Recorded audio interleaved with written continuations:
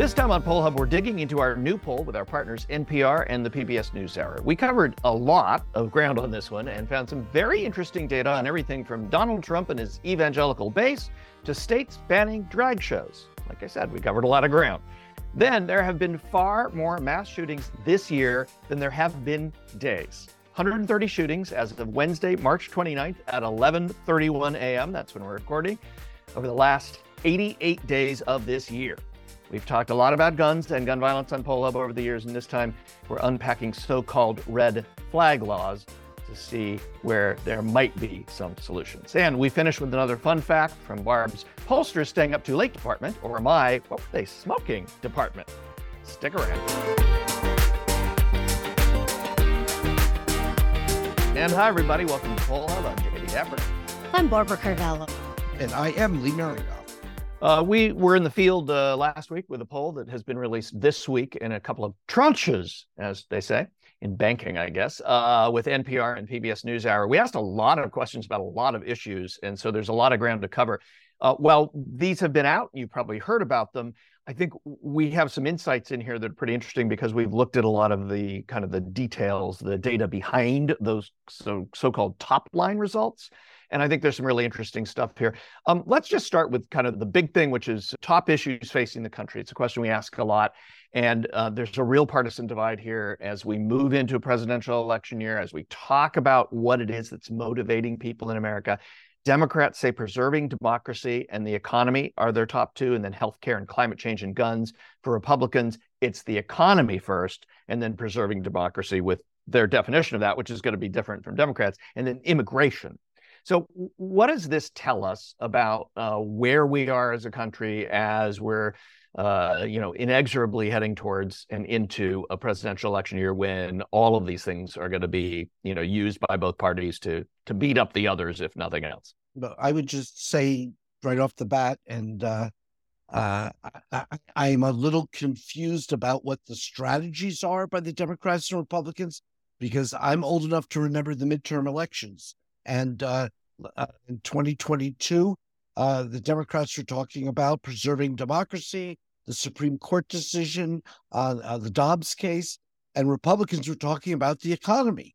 And now, although the economy is still like a big deal for a lot of people, the Republicans are talking all about culture things, and the Democrats are now talking about the economy. So it sort of seems like I'm confused because they seem to have stolen each other's playbook from 2 years ago, and they're going in very different directions. I'm not sure where the middle is, but I think Joe Biden is finding it a little bit easier than the Republicans are right now. Yeah, and I think, the one common thread, I think, in this issue question is that these are really significant issues that people are very concerned about. They don't totally agree on, what those issues are. They certainly don't necessarily agree as to what the solutions to solving the problems are. But the discussion from the public is about the economy, democracy, healthcare, immigration, climate change. And that's not what we're hearing from our elected officials. There's a lot of distraction. I think we are in the midst of culture wars that are not only being defined by how we get our news and who we speak with and who we tend to work and play with, but I think also emphasized by the different parties as well. So I don't know what the solution is. People may be talking at each other, but they're certainly not talking with each other. It's a major problem, I think, both just for the health of the democracy and people's confidence and trust in government. A couple of things I found interesting in here, and we'll get through a lot of these issues. One, I want to move on to crime, which was a big GOP issue running in 2022, and it worked in New York. It didn't work in some other places as well. But where there is some bipartisan agreement here, 68% of Americans feel that it is a real threat in most communities, as opposed to an issue blown out of proportion by politicians as a way to win voters. That's how we asked the question.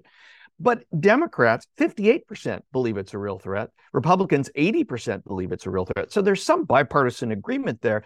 I thought what was interesting is that there was not much of a difference in geography. Like, one of the things I would think is you might see that in the cities, more people thought it was a big issue, or more people thought it was less of an issue. There's different ways to think about that. But there wasn't a big geographic difference there. And I think that's an interesting thing, is that crime, which the GOP has been using as an issue, does resonate with Democrats. Is that a lesson for Republicans and Democrats going forward? Yeah, it is very much a significant observation, Jay, because I've seen that on a number of the questions that I think we'll get to as well, where you see this geographic difference between city folks and small town and rural folks. And they don't necessarily line up where you think they would, but rather they line up in a partisan way.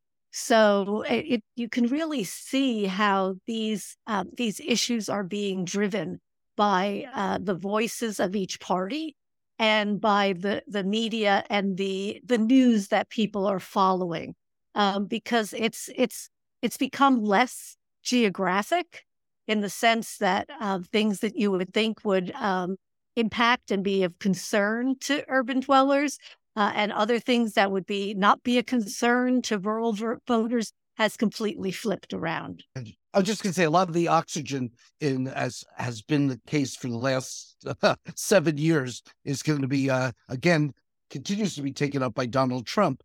And obviously last weekend, his so-called first campaign rally, although I thought he already had one, but this, I guess, was the kickoff in Waco, Texas, the 30th anniversary of the Branch Davidian uprising there.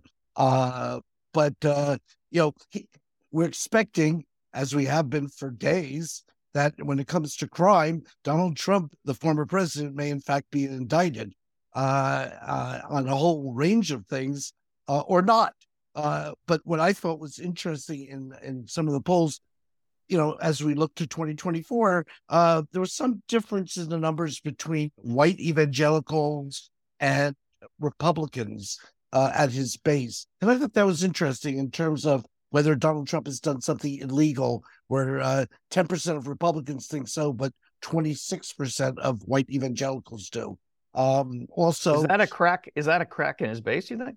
Well, I noticed that, and I think that's something to be watched. They also, by about 2-1, still not only about a third, think that the elections were fair. Now there are Democrats and independents when you talk about white evangelicals, but clearly it's not a solid block for him, as were independents on the question of whether they would like to see him become president again. And it was about 2-1 against that. So I think there's some stuff going on with Donald Trump. Very often his numbers don't move, but I think, as you say, Jay, there may be some kind of stuff occurring with him in the face of this daily will he be indicted, won't he be, and all the news that's been coming out. Well, also, I think we should just distinguish too between his Republican base and then people who have supported Trump. Because when we think of white evangelical voters, just like when we kind of draw a circle around, any group, we tend to think of them as much more homogenous than they necessarily are. So if we drill down and we look at the party affiliation or identification of people who also consider themselves to be evangelical, then we can see that about half are Republican. But then the other half kind of disperses across the other parties. So although, yes, they were certainly a group that was certainly very strongly behind Donald Trump, and we do see some erosion there, his Republican base is pretty solid. And if you think primaries first, before general elections, which is what it is that's first on the agenda, he has quite a lot of support, including, a very large proportion of Republicans who would like to see him or who want to see him as president again. And some of the people in the White House, the Democrats, would like to run against him, but sometimes with Donald Trump, you have to be careful what you wish for.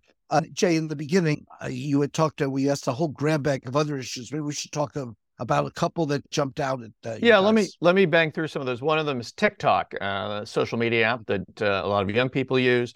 There's a kind of a bipartisan effort in Congress to ban it in the U.S. We asked 73% of Americans say TikTok poses a major or at least a minor threat to security, and 57%, a majority, think that the federal government should ban it. There's a big age divide there. Younger people don't think so. Older people do. We also asked about transition-related care to minors, another big issue that's become kind of a cultural issue for Republicans. 54% of Americans, a majority, oppose criminalizing providing gender transition-related care to minors. And the last one, another big culture issue, drag shows. Can we ban drag shows? Can we keep kids from seeing drag shows? 58% oppose restricting drag shows in their state. I was a little surprised at those last two, that there was a majority. I thought those culture war issues maybe had more of an impact than apparently they are having. Yeah, I mean, I think we did see some slippage. In other words, we did ask questions about trans medical care and trans health care last year. And there was a smaller proportion of people who, and I want to say this correctly, supported restrictions. It's always the kind of the tricky, double negative, but they supported restrictions and legislative bans that are going on around the state. And although there is still a majority who oppose those restrictions, the proportion of people who have increased in terms of supporting it has certainly increased, and it has garnered more support. I think it's, certainly, an odd kind of juxtaposition of some of these issues, especially when you see things in light of, another mass shooting this week. And a lot of the rhetoric is about mental health. It's about being able to provide support, community support for people who may be on the verge of either suicide or one of these horrific events. But yet we don't really see any movement. In fact, we see a lot of legislation that is moving in an opposite direction for a lot of communities, both women and other marginalized people who depend upon these support systems. It's an odd type of argument to be pointing to increasing legislation for healthcare, particularly for mental health care, and yet those things are not something that are on the front burner in Congress. We took a look. I mean, obviously, as you mentioned in your intro, Jay, another horrific mass shooting in a school. There were 130 of them just this year, 6 of which have occurred in the state of Tennessee. Which is almost 5%. Tennessee certainly isn't 5% of our population, so they are taking up a bigger share of these incidents than other states are. But one of the representatives from Tennessee, Tim Burchett, basically said there's nothing that can be done. I know that that's kind of incendiary to people who do feel that there's a lot to do. But where does that leave us in terms of our policy? Well, if there's nothing that can be done, it leads us nowhere. But last time I checked, there were a lot of other countries who've been doing a lot of things to address this problem of gun violence, and do not seem to get derailed into what obviously is our point of the Second Amendment. But they seem to address the number of guns and the people who have them and the people who use them. And, we are, as a so-called advanced country, we're really doing lousy when it comes to this. So we just have to, open our eyes a little bit and take a look that things can be done if we have the will to do it. Dying by firearms has now become the number one cause of death among young people, surpassing for the first time car accidents and other accidents. What does that say about where we are? Yeah, I mean, I think it says that we're in a terrible place and we don't seem to have the political will to do anything about it. And I think the interesting thing about these red flag laws is it does seem to be the one place where Democrats have come to Republicans and said, you talk about mental health when there's this kind of when there's violence in many cases. Well, here's something we can do to address mental health. The question is, do red flag laws, which have passed in 19 states and District of Columbia, including in some Republican-led states, do they work? And, there has been research into this, and there's some confusion here. A systematic review of scientific literature by the RAND Corporation found that there really are no studies of red flag laws that meet their standards to know whether they actually work. There was a study of the Connecticut red flag law, which was the first that went into effect after Sandy Hook. And it used data from 1999 to 2013 to estimate that every 10 to 11 gun seizures in the cases of taking guns from people who are considered to be a risk prevented one suicide. I think there's a lack of clarity here about what these laws actually accomplish and whether they would do very much. In the case of this latest shooting, the latest shooting as we're recording this, that's getting a lot of attention. Who knows what's going to happen between now and when this was released on Friday? The latest shooting in Tennessee, the person who did the shooting apparently got 7 guns legally, even though this person was suicidal and had been reported as having issues. I mean, again, Lee, I'm with you on this. It's like, the definition of insanity is one of them is doing the same thing over and over and expecting different results. I think another definition of insanity is doing nothing and expecting something to change. And I think that's where we are as a country. As the events become worse, we seem to be we're talking further away in terms of solutions. So if you're going to do nothing, that's sort of like an easy policy. You just don't do anything. But unfortunately, that doesn't solve the problems for a whole generation now of young people who, it doesn't have to be their school to be affected, but it's been so many schools and so many stories. Columbine, 23, yeah. Yeah, I was going to say Columbine was 23 years ago. Those high school kids are now 40 years old. They have kids in Columbine. Some of them have kids in Columbine. So so this has become a whole generation of people. If we were if I grew up in the fear of the Cold War kind of mentality, this is a generation of gun fear. I mean, we're doing it to ourselves. We don't need Russia or anybody else to threaten us. This is domestic. I think one thing I saw that was very interesting just the last day or so was, a lot of people point to the NRA and say, oh, the NRA is the reason for this. The NRA's donations are tiny. It's this tiny fraction of what donations to any of the legislators who don't support the assault weapon ban. And the point that a couple of authors has made is this is now cultural.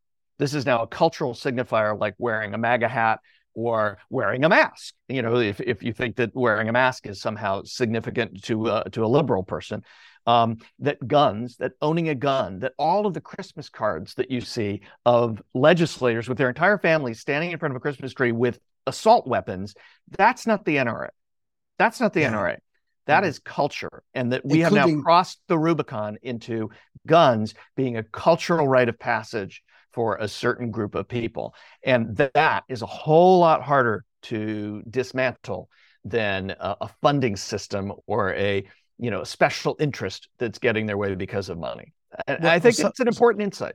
Yeah, some, including the congressperson from that district whose holiday card was also Andy Ogles had exactly that Christmas card last year or 2 years ago. Yeah. Well, I think there have been a number of issues when it has come to gun control, this issue, and I think that is a really incredible observation that we have crossed a line culturally and made it about what patriotism is and what freedom is, and that it is now garnering other emotions than what we've seen in the past.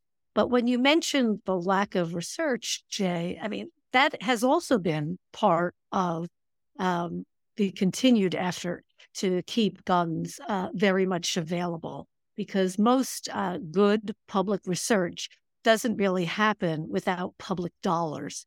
And that has been something that has been very scarce over the last decades. And so one of, I think, the insights from the RAND overview is the fact that there is such a lack of research in this area to even make a case one way or the other. Looking at public opinion, though, I think there's a lot of common sense opinion there still.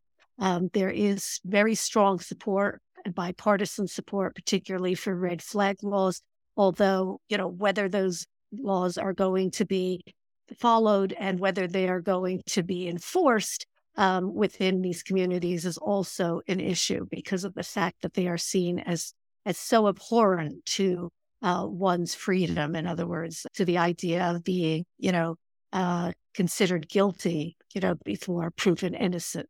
So there's a lot of issues there. There's certainly strong public opinion for the banning of assault weapons. And there's a whole host of measures where the public is far ahead of legislators. Perhaps the future can still hold some light, but it does seem to be a very dim prognosis. Yeah, and beware some of the political distractions. Like not too long ago, we were being told, well, we should address this problem by arming teachers. And someone somewhat sarcastically commented that we're willing to arm teachers and do that, but not let them select books for their classes. And so be careful with all this. I think we'd agree that doing nothing is not a policy and it's not acceptable. And there's a lot of things that could be done as other countries have done. And there's a lot of distractions whenever these things happen. The reality is, for the families and for kids growing up, this is just not acceptable. So let's switch gears to our lighter segment. And I guess this is under the heading of And the Beat Goes On. Last week, we talked about favorite music decade and brought quite a reaction. So this week, our fun fact from 2012, CBS asked if you had to give the job of composing a new national anthem to one of the following artists, who would you choose among, Bruce Springsteen, Bob Dylan, Stevie Wonder, Madonna, Dolly Parton, John Williams, or Jay-Z? Lots of choices, and I think, not surprisingly, in terms of popularity, Bruce Springsteen comes in with 23%, and Dolly Parton at 19%, and Stevie Wonder at 18%. I'm totally not with the majority or the plurality on this, but we'll pass it around. And see where you think it should be the Kingston Trio. I think we established last week that was last week. That was last week. But the beat goes on. Oh, I'm so impressed, Lee. That's awesome. Okay, so all right, but who's writing your national anthem, Barb? Rewrite. You know what? I think my first instincts were to go with John Williams, but then I think Dolly Parton is such a wonderful songwriter. She's just an amazing talent. And I really think that she would capture the emotion and the sense of America. So I'd follow the crowd here with Dolly Parton. I'm a +1 on that. Dolly all the way. I think that would be great. Mary, though, I think had a really interesting point about the number one vote getter here, Bruce Springsteen. Easy for me to say. Bruce Springsteen, Mary, right? He's sort of done this already. He was born in the USA in the 80s and then the Rising after 9/11. So, I mean, it's sort of would be a slam dunk for Springsteen to do it. But more, I like John Williams. So that's where my second choice went. But I see your point about Dolly Parton. But Springsteen, I mean, that's sort of like a no-brainer. He's done it, been there, done that. especially from the Northeast and any kind of Jersey folks. Does anybody else anybody else near their microphone who wants to jump in from our students or Casey? I actually did ask. I asked the student, Athen, you and Eve, and I actually didn't get to ask Emily, but you and Eve both felt Dolly Parton, right? Yeah, I would say Dolly Parton. I think she would be good. And Emily and Eve, we had everybody with us today. Emily, I didn't get to ask you yesterday because we were putting together the segment. Who do you think? I'm a huge Bruce Springsteen fan, so I would have to him as well. And Eve, you said Dolly though, right? I said Dolly too, but probably my second choice would be Stevie Wonder. I really love Stevie Wonder. That's Oh. good. That's good. Now, is there someone that is missing from this list that you think should have been on the list? Because, I mean, to me, these are all kind of, older, last century kind of got folks. Well, I was thinking, where's Taylor Swift? But I This think was 2012 when they asked this. Yes, Well, that's true. probably still in elementary school. All right. But she was playing music. But I think Casey, Dolly and Okay. Stevie would have made something peppier, I think. Yeah, okay. I'd say I would just jump in and I'll take the last word on this and say I think all of you are wrong. Dolly Parton could be the lead singer for this, but the composer has to be John Williams. I mean, John Williams has written No. everything from No. Schindler's List to E.T. to Close Encounters of the Third Type, even wrote the background music for Gilligan's Island, for God's sake. This guy has great range. I'll let Dolly do the singing, though. Boy, I made myself. But what about the lyrics, Lee? Well, now we have a little bit of a problem. Okay, so Dylan, I got it. Dylan writes the lyrics. Dolly sings it. John Williams composes the music. Would you be happy with that, Lee? Somewhat. No. Dolly's got it all. She's a great Okay. songwriter. Yeah, Okay. she's one of the All great songwriters in American history. So I would Yeah, have to okay. agree All right. with that. I'll yield to that, and it would certainly be popular. All right. So Okay. somebody get on the phone with John Williams and see if we can make this Dolly John Williams thing happen. That would put Poll Hub on the map.